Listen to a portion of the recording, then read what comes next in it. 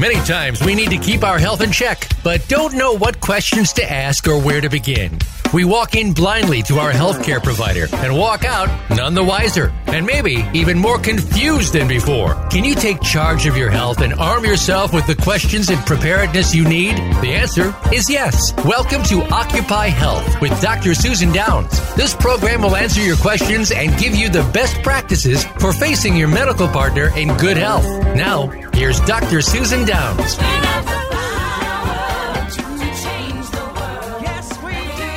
Hi, welcome to Occupy Health. This is Dr. Susan. Here we want to get you information so you can be proactive in your health. Do you remember the days when cholesterol was a bad guy and we had to avoid cholesterol because it was a villain? I've actually got memos that the sugar industry sent to Harvard saying, make sure you keep that story up because sugar's a good guy.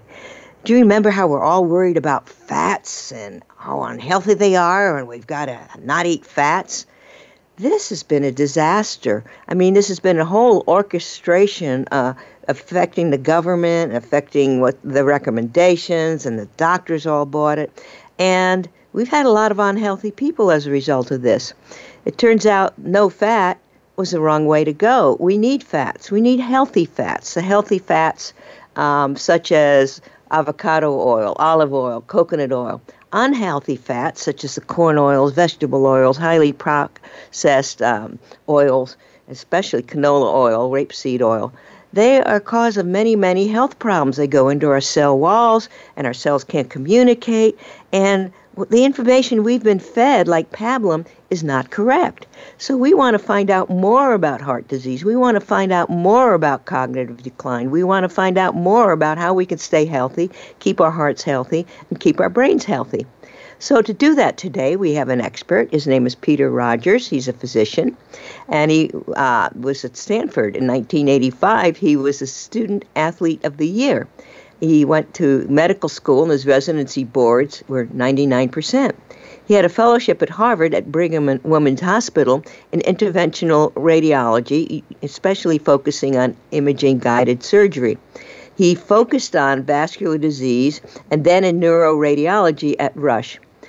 He used to be, he says is, I don't want to offend anybody, but fat, in his 30s, and then he lost all his weight and kept it off for 16 years. I want to hear about that. He's an expert on vascular disease, brain disease, nutrition, and cognitive optimization. He's a full-time neuroradiologist, but still does some interventional procedures. He also has a YouTube channel, which you could find at Peter Rogers, MD. So welcome, Dr. Rogers. Thank you. What got you interested in this area? Well, it came out of three things. The first one was I was surprised that I got fat in my mid-30s. And I was really kind of shocked by that, because I had been an athlete when I was younger, and I also had about the highest biochemistry score in the entire United States out of all medical students.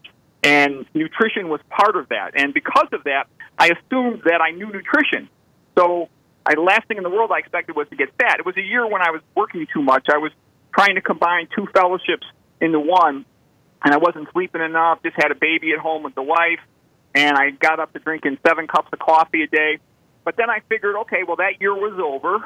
I'll just, exercise more and eat less. Everybody knows that. But I couldn't lose the weight for another 3 years.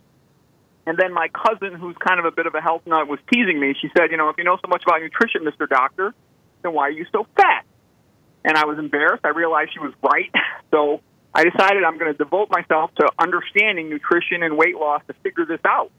Because obviously I had failed at that. In addition, my mother had gotten cancer, and, I sent her to a very good oncologist, very good surgeon, the two best around in our area, and she was only supposed to live 2 years, but she lived for 12 years, but then later on I started seeing there were some of these cancer patients who had been able to live 30 years despite having poor initial prognoses.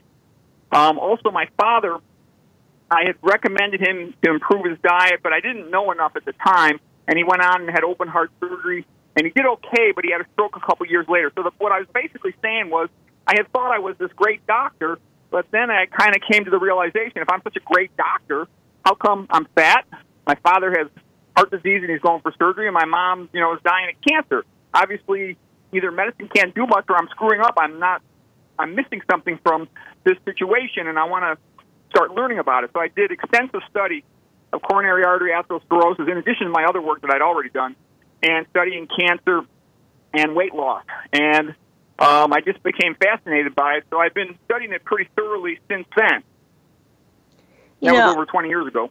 Well, I remember, I really don't remember nutrition in medical school, and I think that 1 hour or so I slept through it. So what was your training in medical school, and what studies have you pursued in nutrition since then? Yeah, well, in medical school you learn biochemistry, but it's mostly as a prelude to pharmacology. And it's considered nutrition, and so the students think they know nutrition, but the reality is that they do not.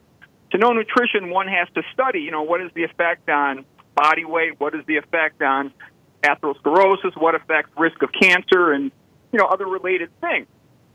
So once I began to study it a lot more extensively, I started to realize the fastest way to figure out what works in nutrition is to look at epidemiology. And if you look around the world, the patients that have maintained their traditional diets, primarily, let's say, that are separate from all the cities, from all the urbanized areas, they're skinny, they've got a lot of energy, a lot of endurance, and they have next to zero hypertension, zero obesity, zero diabetes. A good example is to look at northern Mexico, where the Tarahumara are located. That's a population of people from Mexico. They're like the Sierra Nevada mountains over there. And they initially were combined with another population called the Pima. And so the Pima, after the Mexican-American War, 1848, were then sort of separated and live in Arizona. And they've taken on the standard American diet, which is very unhealthy, and they have tons of obesity, diabetes, gallstones, and everything that goes with it, blindness, kidney failure, and premature death. Whereas the Tarahumara, who stuck to the traditional ways, they eat primarily corn and beans and local greens. They're famous for having a holiday once a year where they run over 100 miles in 2 days. And a lot of people have gone to visit them and see that they're for real. They've measured their cholesterol. Their average cholesterol is around 130. They have like zero coronary artery disease, zero hypertension, and diabetes. And there's been similar experience looking at other populations. For example, looking at the Okinawans. They sent over 2 American doctors, 2 brothers, the Wilcox brothers. They wrote a book called The Okinawa Program about this. They went there with the Japanese physicians to study Okinawa. Okinawa is kind of like what Hawaii is to America, to south of Japan. And they found that they had centenarians over there. They had a very high percentage of centenarians relative to other populations. And many of them were completely healthy. Either some person's 105 years old, no diabetes, hypertension. They were incredibly healthy. So, their diet, they were eating lots of sweet potatoes. They gradually started phasing out the sweet potatoes, and as they have done that, they've gotten sicker. They've now got fast food places over in Okinawa, and the population is no longer that healthy. But the older ones that had maintained their traditional ways were incredibly healthy. I would like to add, now that we're on this note, the studies of Weston Price. He was a dentist, and he went to areas that were relatively untouched by modern fast food. And he found the people very healthy. They had wide faces, wide arches in their face, so their faces were wide, not long, elongated. They had healthy teeth. They weren't crowded, and they're all pretty healthy. And then this story repeats over and over again. You introduce them to a Western diet, which we call Standard American Diet or SAD. That their health deteriorates. Their faces get narrower, their teeth get crowded, they get, dental disease. So he studied a lot of primitive cultures, and they're very healthy, and they have some commonalities. Usually they eat meat, and they've got healthy oils, etc. So I think you're onto something, because any culture, when they migrate to the United States, if they were healthy back in the mainland and the statistics are different, they kind of change to what the statistics are here, and we're a very unhealthy population. Yeah, so that's a key thing, like you're mentioning, the concept of the migrants. For example, the Japanese were quite healthy and famous for having, for a big country, the longest-lived persons of any country in the world, even though they smoked a lot of cigarettes, and they also had very high salt intakes. But it turns out if a person can get away with that to some extent. But when the Japanese went to Hawaii and started having more westernized diets, and even more so once they came over to California, for example, they then started developing very high rates of atherosclerosis and cancer, and they tend to go together. The same population that has high rates of atherosclerosis tends to have high rates of cancer. high rates of obesity, high rates of diabetes as well. So why? Why is this happening? What is it in our diet, and what can our listener learn? I mean, obviously, I keep repeating that we need to eat healthy, organic foods, healthy oils especially, not the corn oils, vegetable oils, highly processed oils that get rancid and oxidized very quickly. But we need to eat healthy. That's obviously one lesson. But what are the lessons you take from this, and how can our listeners use it? Well, yeah, it's multifactorial, but my recommendation would be, one of them would be never eat processed food. I spent a while studying processed food, and it's incredible the amount of added chemicals to it. For example, there's the excitotoxic effects of things like MSG, things like aspartame, and in addition, one of the things I've been studying is the concept of estrogenic chemicals. And most people aren't aware of this, but they're exposed to a tremendous amount of estrogenic chemicals. And that's one of the reasons why I've known women who've had, every single woman in their family had to get a hysterectomy before the age of 35 because of fibroids.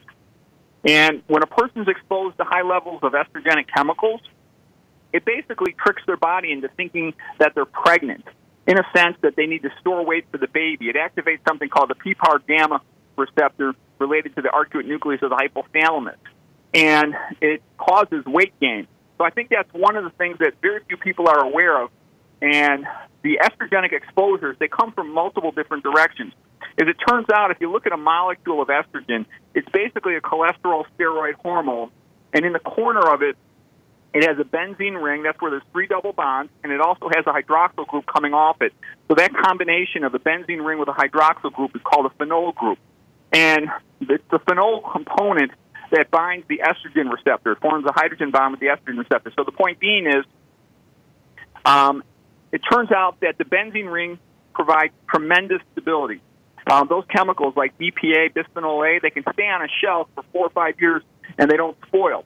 And then because of the phenol group, the hydroxyl group attached to it, they're antimicrobial. And because of that wonderful combination from a corporate point of view of great shelf life and antimicrobial activity, they're in everything. And the most common one you hear about is the parabenzoic acids, for example. And so these are in almost all these cosmetic products. They're in laundry detergent. They're in laundry softeners, the things you put in the dryer as well. They're in dishwasher soap. So what am I getting at with all this? I think it's a wise move to be a minimalist. That has been my approach, or at least seek out the safer versions of things, because I think that's a common reason. Even like, for example, water filtration. At a minimum, a person should have a carbon filter on their water. I recommend one for the whole house. Those are a little more expensive, and at the very least, have one in the kitchen, because those will remove the estrogenic chemicals. They will remove organic chemicals, and estrogen is an organic chemical.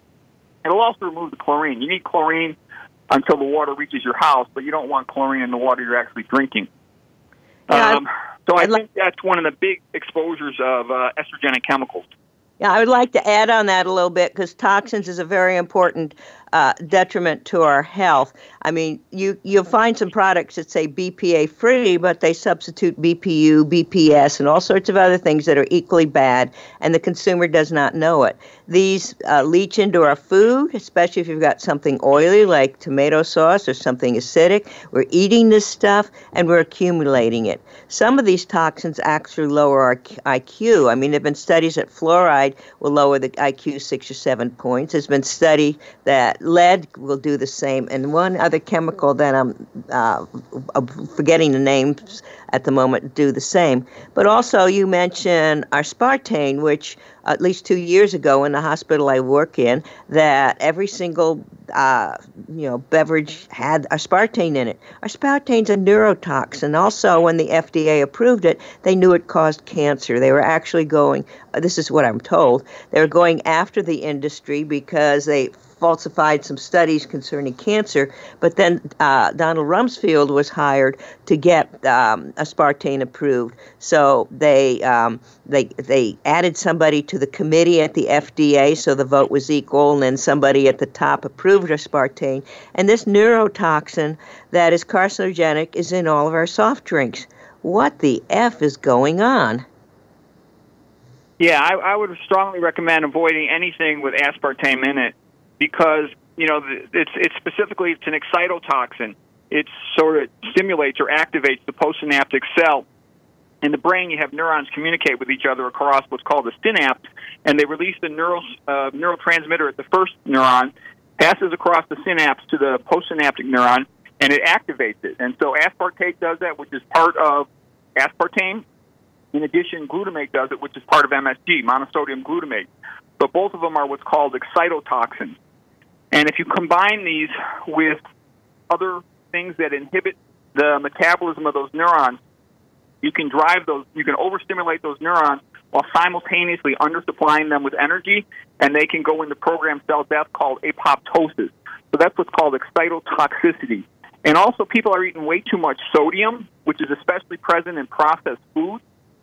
And the reason I mention it is sodium causes vasoconstriction, narrowing of the arteries.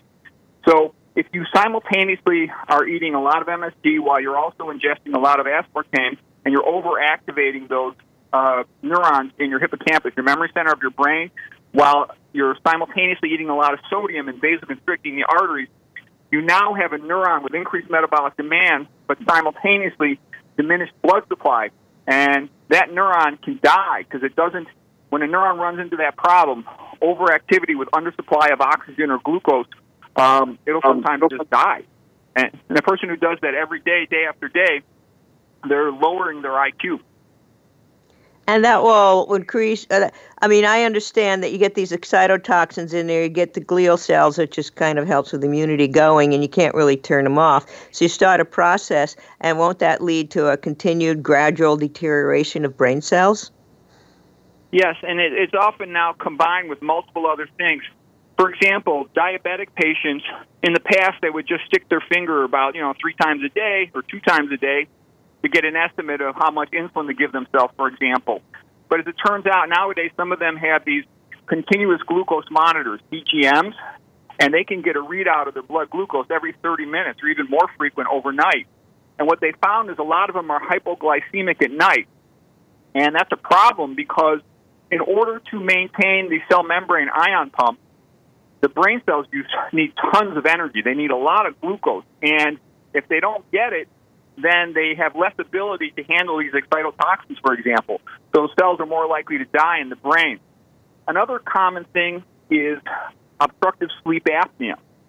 And again, people didn't used to know what was going on with these sleep apnea patients at night when they stop breathing for a while. That's what apnea means, to stop breathing. And nowadays they do sleep studies on a lot of them, and they put a pulse ox, oxygen saturation monitor on their finger, and they found that a lot of them are dropping their oxygen saturation at night into the 80s, sometimes lower for prolonged amounts of time. So you can see what a mess this is. Simultaneously, the same person might be hypoglycemic from their diabetes, because a lot of diabetics, being overweight, diabetic often goes with having sleep apnea. They're dropping their blood sugars, they're dropping their oxygen saturation. A lot of them are eating meals with lots of sodium, lots of aspartame and MSG, and they're overexciting those neurons while dropping the oxygen and blood supply to them. And so they're very high risk for progressive cognitive decline and early onset dementia. Well, also, diabetes itself is an increased risk for Alzheimer's disease. They used to call Alzheimer's disease diabetes 3. So I think every time the sugars go high, it's an insult to the brain. And as you're saying, every time the sugars go low, it's an insult to the brain. So it's important to have stable blood sugars. Yes. So tell us more about heart disease and its connection to Alzheimer's. Well, another thing I would mention to you that I think is really interesting and very useful is what is one's concept of the most common causes of dementia.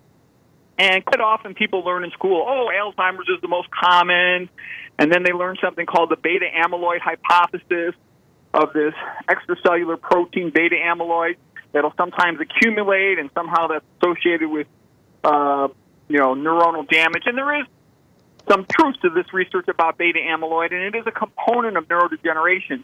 But I want to share with you what I consider a much better model of the primary cause of neurodegeneration.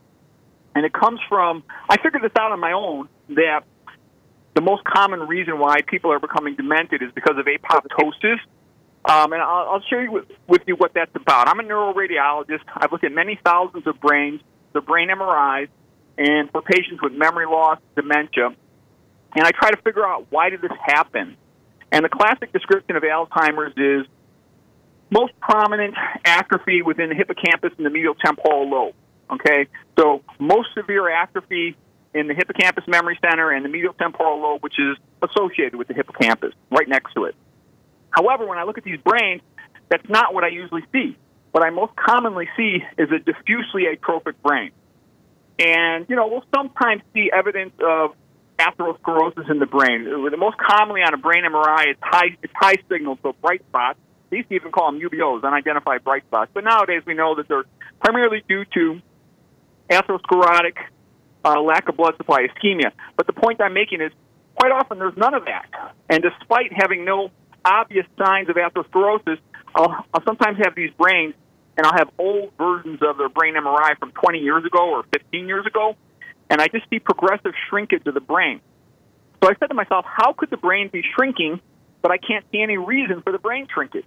And there's no major atherosclerosis in the feeding arteries of the brain, the carotid arteries, the vertebral arteries, for example, that would indicate a big decrease in blood supply in terms of the big vessels. But here's where the big secret comes out. So I figured, when you have a stroke, that's a sudden blockage of an artery supplying the brain tissue, and the neurons will just die all of a sudden. And because they die very rapidly, they cannot maintain their membrane ion pumps, the potassium sodium ATPase pump, and the cell membrane just breaks apart. And the inner contents of the cell, they're just released into the surrounding environment, the surrounding extracellular matrix, it's called, and that causes a big inflammatory reaction. The immune cells, the microglia come in there to clean it up. But that's not what happens most often. That's sometimes called, to be dementia because of a stroke is called infarct dementia, multi-infarct dementia, but that's actually relatively uncommon. What I see all the time is just a progressively atrophic brain. And how could the brain shrink, but we can't see anything in MRI? Here's the secret. It's called apoptosis. We referred to it earlier in the context of the hippocampus alone and excitotoxicity, but it happens all through the cerebral cortex. The word cortex means bark, like the bark of a tree, and that's because the gray matter, the neuron cell bodies, where the nuclei are, where the DNA is, they're all located on the periphery, the outer surface of the brain. And when they don't get enough oxygen, they need 4 times as much oxygen and glucose as the other nerve, as like the axons, that's the long part that travels the far distances to have a synapse, for example. They need a lot more oxygen and glucose, so they just start dying, and they gradually shrink away. But because it's a programmed cell death, it's a gradual thing that happens over the course of days, weeks, and months. They recycle themselves. Their inner contents are put into organelles. They're released into the extracellular environment gradually, and the microglia clean them up. But there's no edema, there's no inflammation, there's no mess for us to see. Okay, so now I just described the mechanism of brain shrinkage. Programmed cell death due to apoptosis because of a lack of healthy nutrition, blood, and oxygen going to those brain cells. Okay, so then you start asking yourself, well, what's going to cause a lack of blood supply and glucose to these neurons? And here it comes. We just talked about obstructive sleep apnea. If they're dropping their oxygen supply every night, they're progressively losing neurons every night. The brain has a lot of neurons, approximately 100 billion. And it's losing them every night from that obstructive sleep apnea. It's losing them every night from diabetes-related episodes of hypoglycemia and dosing their insulin too high. But it goes way beyond that. Very common in the United States. Tons of people are hypertensive. And if they're over-treating their hypertension, they're dropping their blood pressure during those times, and they're potentially dropping the amount of oxygen and glucose and nutrient supply to those brain neurons. And then you start thinking about what are the other diseases that could cause chronic cerebral hypoperfusion. By the way, where a lot of this work came from, there's a researcher, a PhD by the name of Jack Delatorre, and he calls this the vascular hypothesis of dementia. And his work comes out of studying mice. He would tie off the carotid artery in mice, and they would find that quite routinely the mouse would become demented about 2 months later. So then they would take the mice to autopsy, and they had expected to see big strokes. And then what they found, though, was what they most often saw was just an atrophic brain, consistent with the neurons going into apoptosis.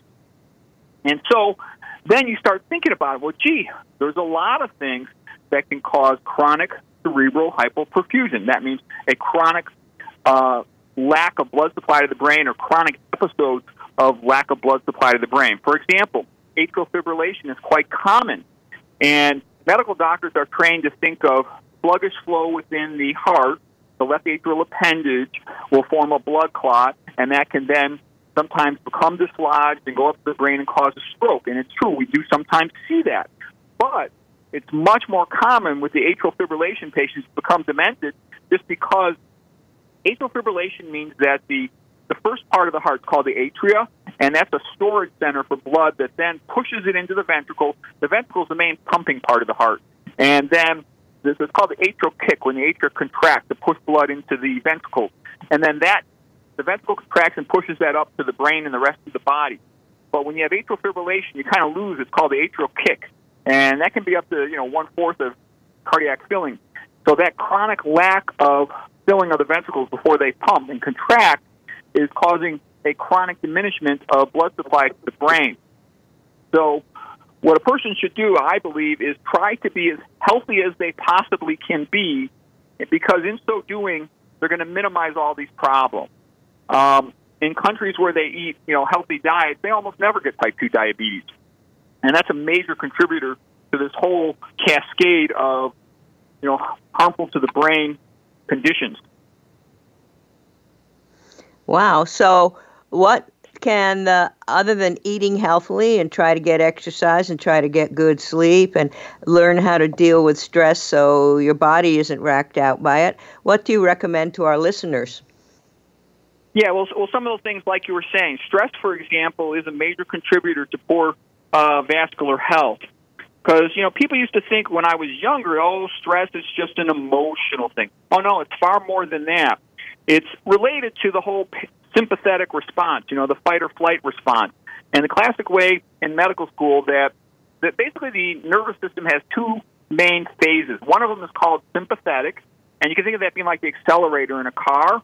And the other one is called parasympathetic. You can think of that being like the brake in the car. So sympathetic, the stress response, is an acute accelerator. And the way to remember it is being chased by a tiger in the dark. And it's the fight or flight response. So when that happens, blood pressure is ramped up. And but it does more than that. So if you think about being chased by a tiger in the dark, one of the things that happens is you might get scratched by the tiger and bleed. So the blood becomes more prothrombotic. The blood becomes thicker. And that it increases something called fibrinogen, which is a blood clotting chemical, a protein. It also increases von Willebrand factor. It causes platelet activation, increases factor VIII, antihemophilic factor. So the thickening of the blood is part of the reason why persons who are very stressed out are more at risk to have a myocardial infarction, a heart attack. So if you have a family member who's getting overly stressed and might have a lot of cardiac risk factors, try not to stress them out. So that contributes to it. And then other things mimic, I call them stress equivalents. You have to be careful with caffeine, because caffeine is a stress equivalent. It elevates the same hormone. The hormones are cortisol, that's a big stress hormone, and the other one is adrenaline and noradrenaline. They're also called epinephrine, norepinephrine. So caffeine's a stress equivalent, being sleep deprived. And, lack of sleep, insomnia, causes the same stress hormones to be elevated. And it's very quick. You can see how a person can have multiple stressors. They can be upset about something emotionally, and because of that, they don't sleep. And the next day, they go, gee, I'm kind of tired because I'm stressed out. And then they start drinking coffee or smoking a cigarette or something, and that's also another stimulant that can recreate some of these effects. So now they can have simultaneously 4 stressors, and they can really amplify these effects, and that's not good for their cardiovascular health. I'd like to point out, Mark Houston, who had been on this show, mentioned that there's probably at least 400 risk factors for a heart attack, and I imagine they're the same for brain deterioration. Heart, it could be sleep, stress, etc. But the heart always, and the endothelium, the lining of the vessels, always react in the same way. So there are many, many stressors. But tell me, in the time where we've been closed down for 2 years, people are losing their businesses. People are stressed out because of the finances. Prices are going up. There might be war. We're thinking, oh my God, the theme that I remember in the 50s. Oh, the Russians are coming. All these stressors, just watching TV. What does somebody do with that, especially since they can't afford food or gas, or what do they do with the stress? Okay, well, I'll give you a couple suggestions that I think can help. One of them, of course, is exercise. When you exercise, it distracts you, of course, and that's good for you. In addition, it gets you to have much more improved lymphatic flow. So the lymph vessels are almost like the vascular system. They run parallel to your arteries and veins, but they're separate from them. And basically, proteins and other material leaks out of cells, leaks out of blood vessels, and a lot of times these particles are too big to get into the blood vessel right at the capillary location. So the lymphatics are the cleanup system for your extracellular matrix, the space in between cells of your body. And lymphatic flow is increased 10 to 30-fold when a person exercises. So getting some exercise every day, and a good way to do it is just work it into your entire day. Try to stand up more often, have a standing desk if you can. When you go to the bathroom, go to the far bathroom. That extra exercise, you're cleaning out your extracellular matrix. So if you look at cancer survival, for example, patients who exercise, they've got better survival outcomes. Of course, having a social support system helps. That helps to relax a person, a feeling of social support, acceptance, and whatnot. That's all good. Pleasant music, lower stress. Lowering stress is one whole big topic. Getting back to nutrition, I think one of the best things you could eat is starches for calories. When I say starches, I mean things like potatoes, sweet potatoes, beans, rice. They tend to be relatively cheap, and because of the fiber, they are relatively low in caloric density, so they stretch the stomach. That causes early satisfaction of hunger. Then the food stuff goes into the intestinal tract, the small bowel, and now it takes a lot of time for the enzymes of digestion to peel away the fiber before the glucose. A starch is a polymer of glucose, a whole bunch of glucose molecules stuck together, covered in fiber. And then oatmeal is another good starch, and quinoa as well. Then, once the intestinal digestive enzymes have peeled the fiber off, then the glucose is absorbed gradually into the blood, from the gut into the blood. And that causes a gradual, slow rise in blood glucose, and it maintains a normal blood glucose level for a prolonged amount of time. In contrast to this, imagine you have a sugar-sweetened drink, or the worst is high fructose sweetened drinks and the aspartame. That's the whole other ballpark with the aspartame. But what I'm saying is, when it's a sugar-sweetened drink, you don't have any fiber to stretch the stomach. You don't have any fiber to slow down the rate of glucose absorption. So what happens is the blood glucose level shoots up high very rapidly, and that confuses the pancreas because there's not sugar-sweetened beverages in nature, and the pancreas sort of assumes that it's going to continue for a prolonged amount of time, and it cranks out too much insulin, and it starts rapidly releasing that insulin into the blood. Insulin is a hormone which helps to push sugar into cells, helps them to absorb it, especially skeletal muscle after eating. And what happens here from drinking a sugary drink is the blood glucose spikes up very rapidly, then the pancreas overcompensates, releases too much insulin quite often, and it drives down the blood glucose rapidly. That's called rebound hypoglycemia. And then the person feels lousy when their blood glucose has suddenly dropped, so they go and they quite often repeat the process, and they'll eat some more sweets or sugary drink, like soda pop, for example. Blood glucose spikes again. So they end up with their blood glucose going up and down all day like a roller coaster, rather than having it be a mild, gentle curve. And over time, that leads to obesity and increases the risk of fatty liver and diabetes. An interesting point that I learned was that if you eat a lot of meat and a lot of protein, that will also raise your insulin because you can only use so much. The way to get around that is to eat fat with the meat. And it's probably the same process, that it slows the amount that as it goes and absorbed into the body. But if you're going to eat the fat with the meat, you've got to eat grass-fed meat because the fat's where all the hormones, insecticides, and antibiotics and God knows what else they're eating, glyphosate, etc., is stored. So even eating a lot of meat can disrupt your insulin levels, which will affect your sugar levels, which can affect your brain and diabetes and set off a very bad train in the body with oxidative stress and inflammation, etc. Yeah, the CAFO meat, from the concentrated animal feeding operations, that's really poor quality food. And like you're saying, there's a lot of pesticides in there. They're fed heavily pesticide, herbicide sprayed corn, for example. And they're also given estrogens the last 90 days of life to fatten them up quickly before they. And so you're eating a lot of estrogen. It's an unhealthy thing. You don't want to be doing that. And chickens are fed arsenic, at least they had been, to fatten them up. And pork's fed certain chemicals to fatten them up. And, it doesn't matter if they're healthy or not because they're going to slaughter them. I think meat is healthy and a very good thing to eat, but we have to make sure that meat is grass-fed and relatively healthy. Well, tell us more about heart attacks and what we can do to prevent heart attacks and strokes. Well, I think one of the best thing a person could do is make sure they're getting a lot of calories from starches.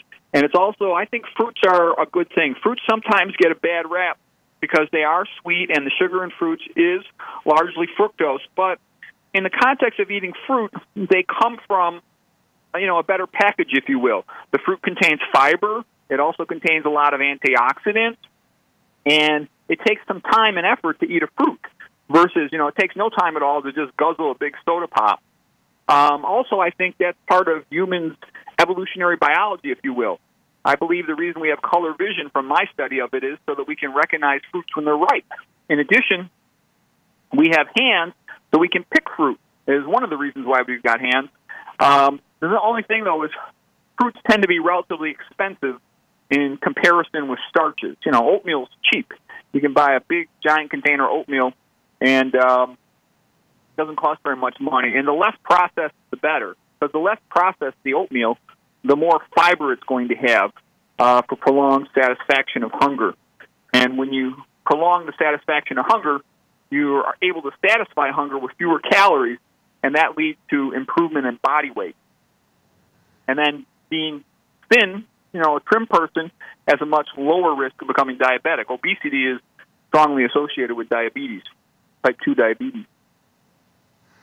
Okay, well, atherosclerosis has been mentioned as a contributor to heart disease. As I was saying, Mark Houston, who was on this show, says that there's probably 400 risk for atherosclerosis and heart disease, but the heart always reacts in a predictable way. What can you tell us about atherosclerosis and how it happens and how it contributes to heart disease?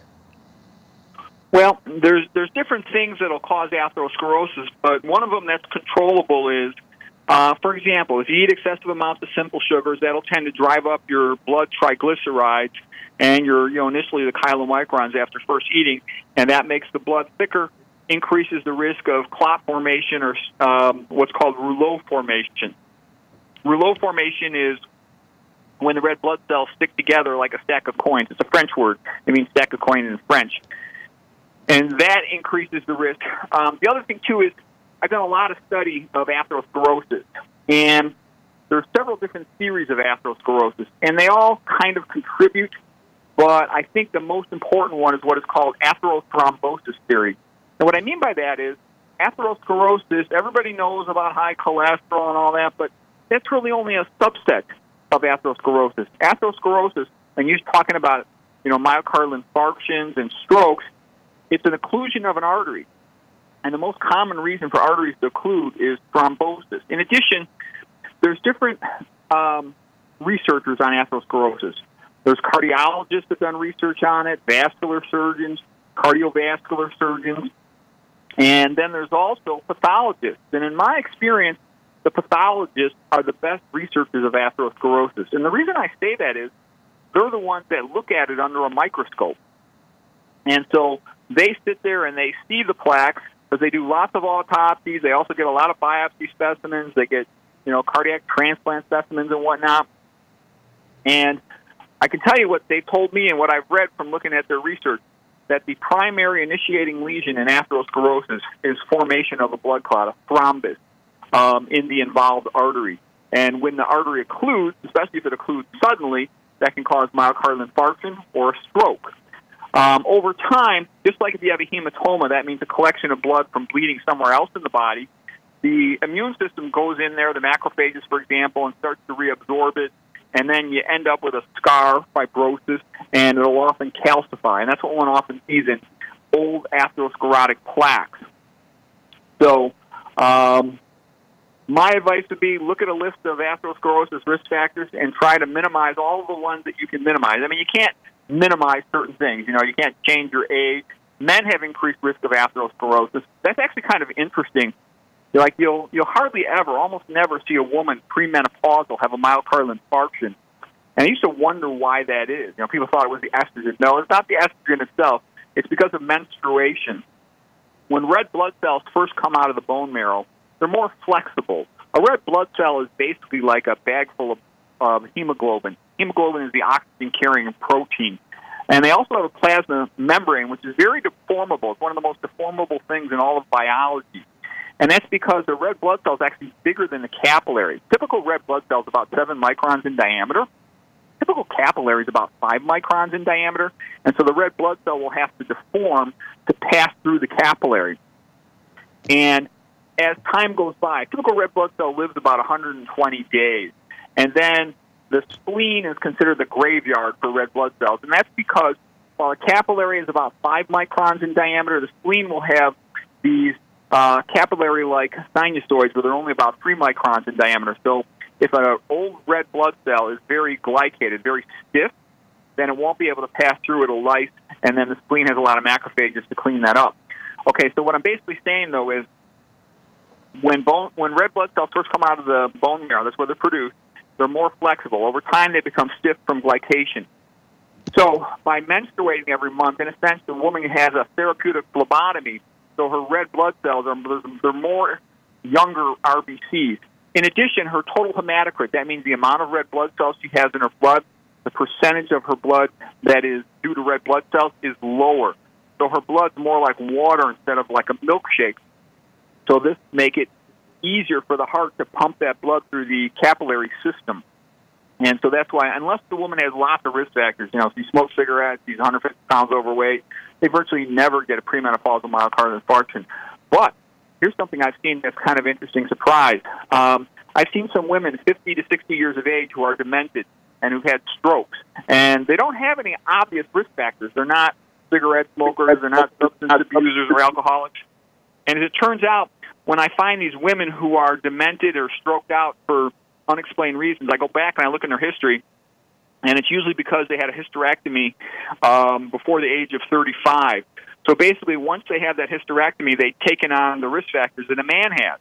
They're no longer able to get rid of, have that therapeutic phlebotomy and get rid of that iron load. Well, iron's another story, the chemistry of iron, but Mayo Clinic did a study on women who have hysterectomies before the age of 35, a couple thousand, I think it was about 2,000 patients, and they found they have increased incidence of coronary artery disease, hypertension, dementia, congestive heart failure, because a lot of times women aren't as afraid of coronary artery disease and atherosclerosis as a man is. Men are scared because, you know, in their 30s, they start hearing about guys going impotent, they hear about other guys having myocardial infarction, so they start getting scared and they start learning about it, the smart ones, whereas I think women, you know, they're not hearing any of their girlfriends, you know, worried about these things, so they sometimes neglect them, and if they still have poor health habits and eating habits, they're often becoming quite hypertensive.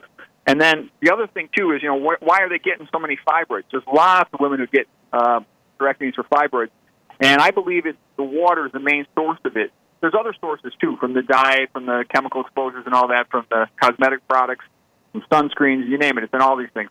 But it's in water because municipal water filtration, their job, as they see it, is to prevent acute infections. And they've got the chlorine as the primary sanitizer of the water. That's something that could be attributed to them, let's say. But it's too expensive for them to filter out all the organic chemicals, like the atrazine, a very common herbicide, sprayed on to corn especially, sprayed on the lawns and grass sometimes as well. So The atrazine's in the water. Oral contraceptives are not removed from the water. So one woman, urinates out her EE2 is the typical one, a phenyl estradiol, and then that goes into the water system, and it's not getting completely removed. So people are ingesting a lot of estrogenic chemicals if they don't at least carbon filter their water. And because I've had these women tell me, every woman in their family had to get a hysterectomy before the age of 35, and they don't all live in the same house or the same town. So I'm trying to think, water seems to me like my best guess for why they're all having such high estrogen levels. Estrogen makes the fibroids grow faster. Fibroid is a benign tumor of the uterus, and like a leiomyoma. So anyways, I thought that was kind of interesting. Well, that is very interesting. I mean, what I heard you say, it's interesting that red blood cells are slightly bigger than the capillaries, so it's important that the membrane be flexible. And you were saying glycation. What is that? That is from excess sugar, or you get sugar with heat, or you eat too much barbecue sweetness on some meat you're cooking. And the glycation, or just too much sugar in the system, will make your cell wall thicker so it won't go through the capillary. And then you don't get the nutrients and the things you need to where it needs to go. Another thing, you mentioned rouleau, and that's from a French word that makes cells rather be nice, warm, and springy. It kind of makes them look almost like a coin, a thick coin. And one thing that causes rouleau cells is electromagnetic frequencies, or frequencies from your cell phone. There was Dr. Beverly Rubrick did studies, and she showed that if you have a cell phone even in your backpack or just close to you, it changes your blood cells from normal healthy cells to rouleau cells. The rouleau cells can't get through the capillaries very easily. So, there's so many. I mean, we touched upon toxins. The toxic soup is a very important thing we need to consider. We need to get rid of the things that are not healthy and that are detrimental, and we need to add things that are healthy. So that's just something I wanted to add. Yeah, and I've also noticed, there's a lot of infertility, and I think one of the things I see lots of men, they put their cell phone right in their front pocket. It's a low-power microwave transmitter. So they're microwaving their testicles all day long, and then they sit with when they have a laptop computer, they sit with the laptop computer right on their lap, right on top of their scrotum again. So a lot of guys do that every single day, and a lot of them have low testosterone. Impotence has become very common. It can be a combination of atherosclerotic blockage of the arteries to the Johnson. It can also be due, as we're talking about, decrease in libido, in part related to this testicular atrophy, and then also on top of that, obesity. When a person's fat, the fat cells, also called adipose cells, they have an enzyme called aromatase that converts testosterone into estrogen. So ingesting a lot of estrogenic chemicals in one's water, in one's food, having it in, cosmetic products, moisturizer, sunscreen, microwaving one's balls with the cell phone all day long, and the laptop computer right there.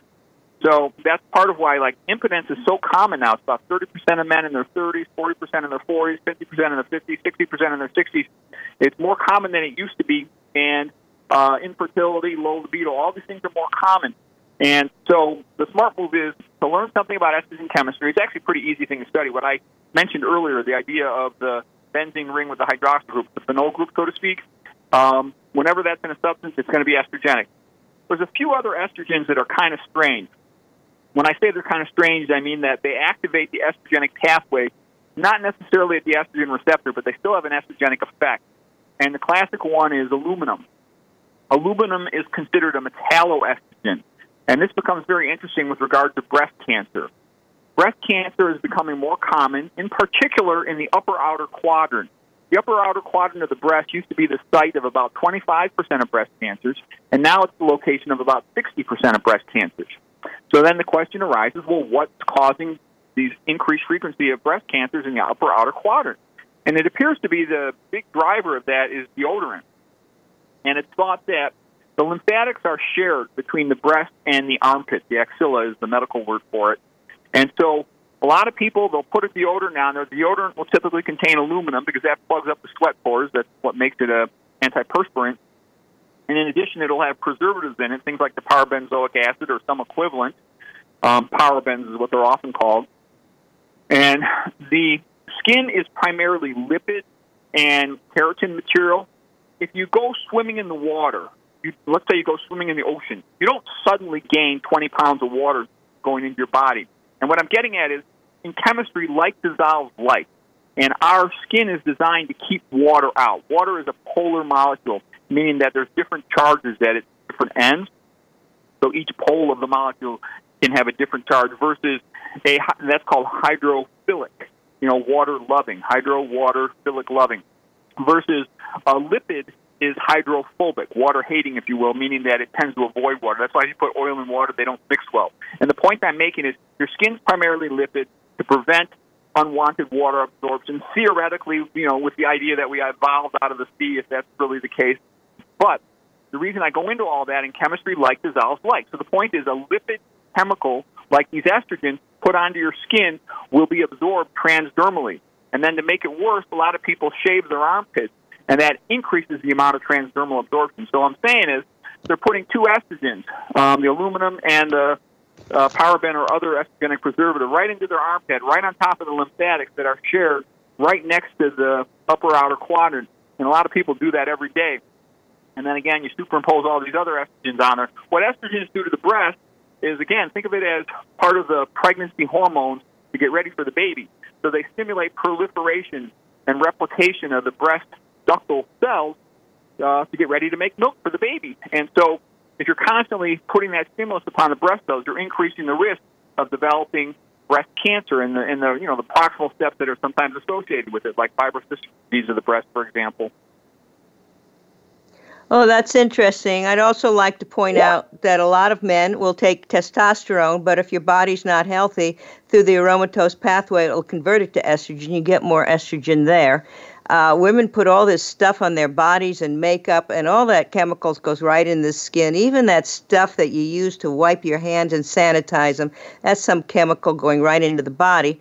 But a question I have, deodorants have had aluminum in them since the 70s, so I don't understand why that all of a sudden the deodorant full of aluminum that people put on is increasing it. I suspect it's due to the other combination of the toxic soup that's so prevalent in our bodies.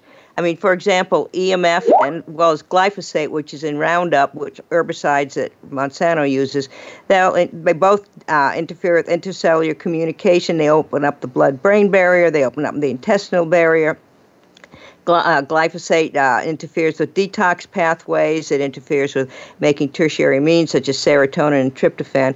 But anyway, so the bottom line is we've got to eat healthy and avoid all these toxins, and anything that's not natural that your great-grandparents didn't have, I'd be suspicious. Anyway, we have 3 minutes left. So what final points do you have, and how can people get a hold of you, and what are your final words to the audience?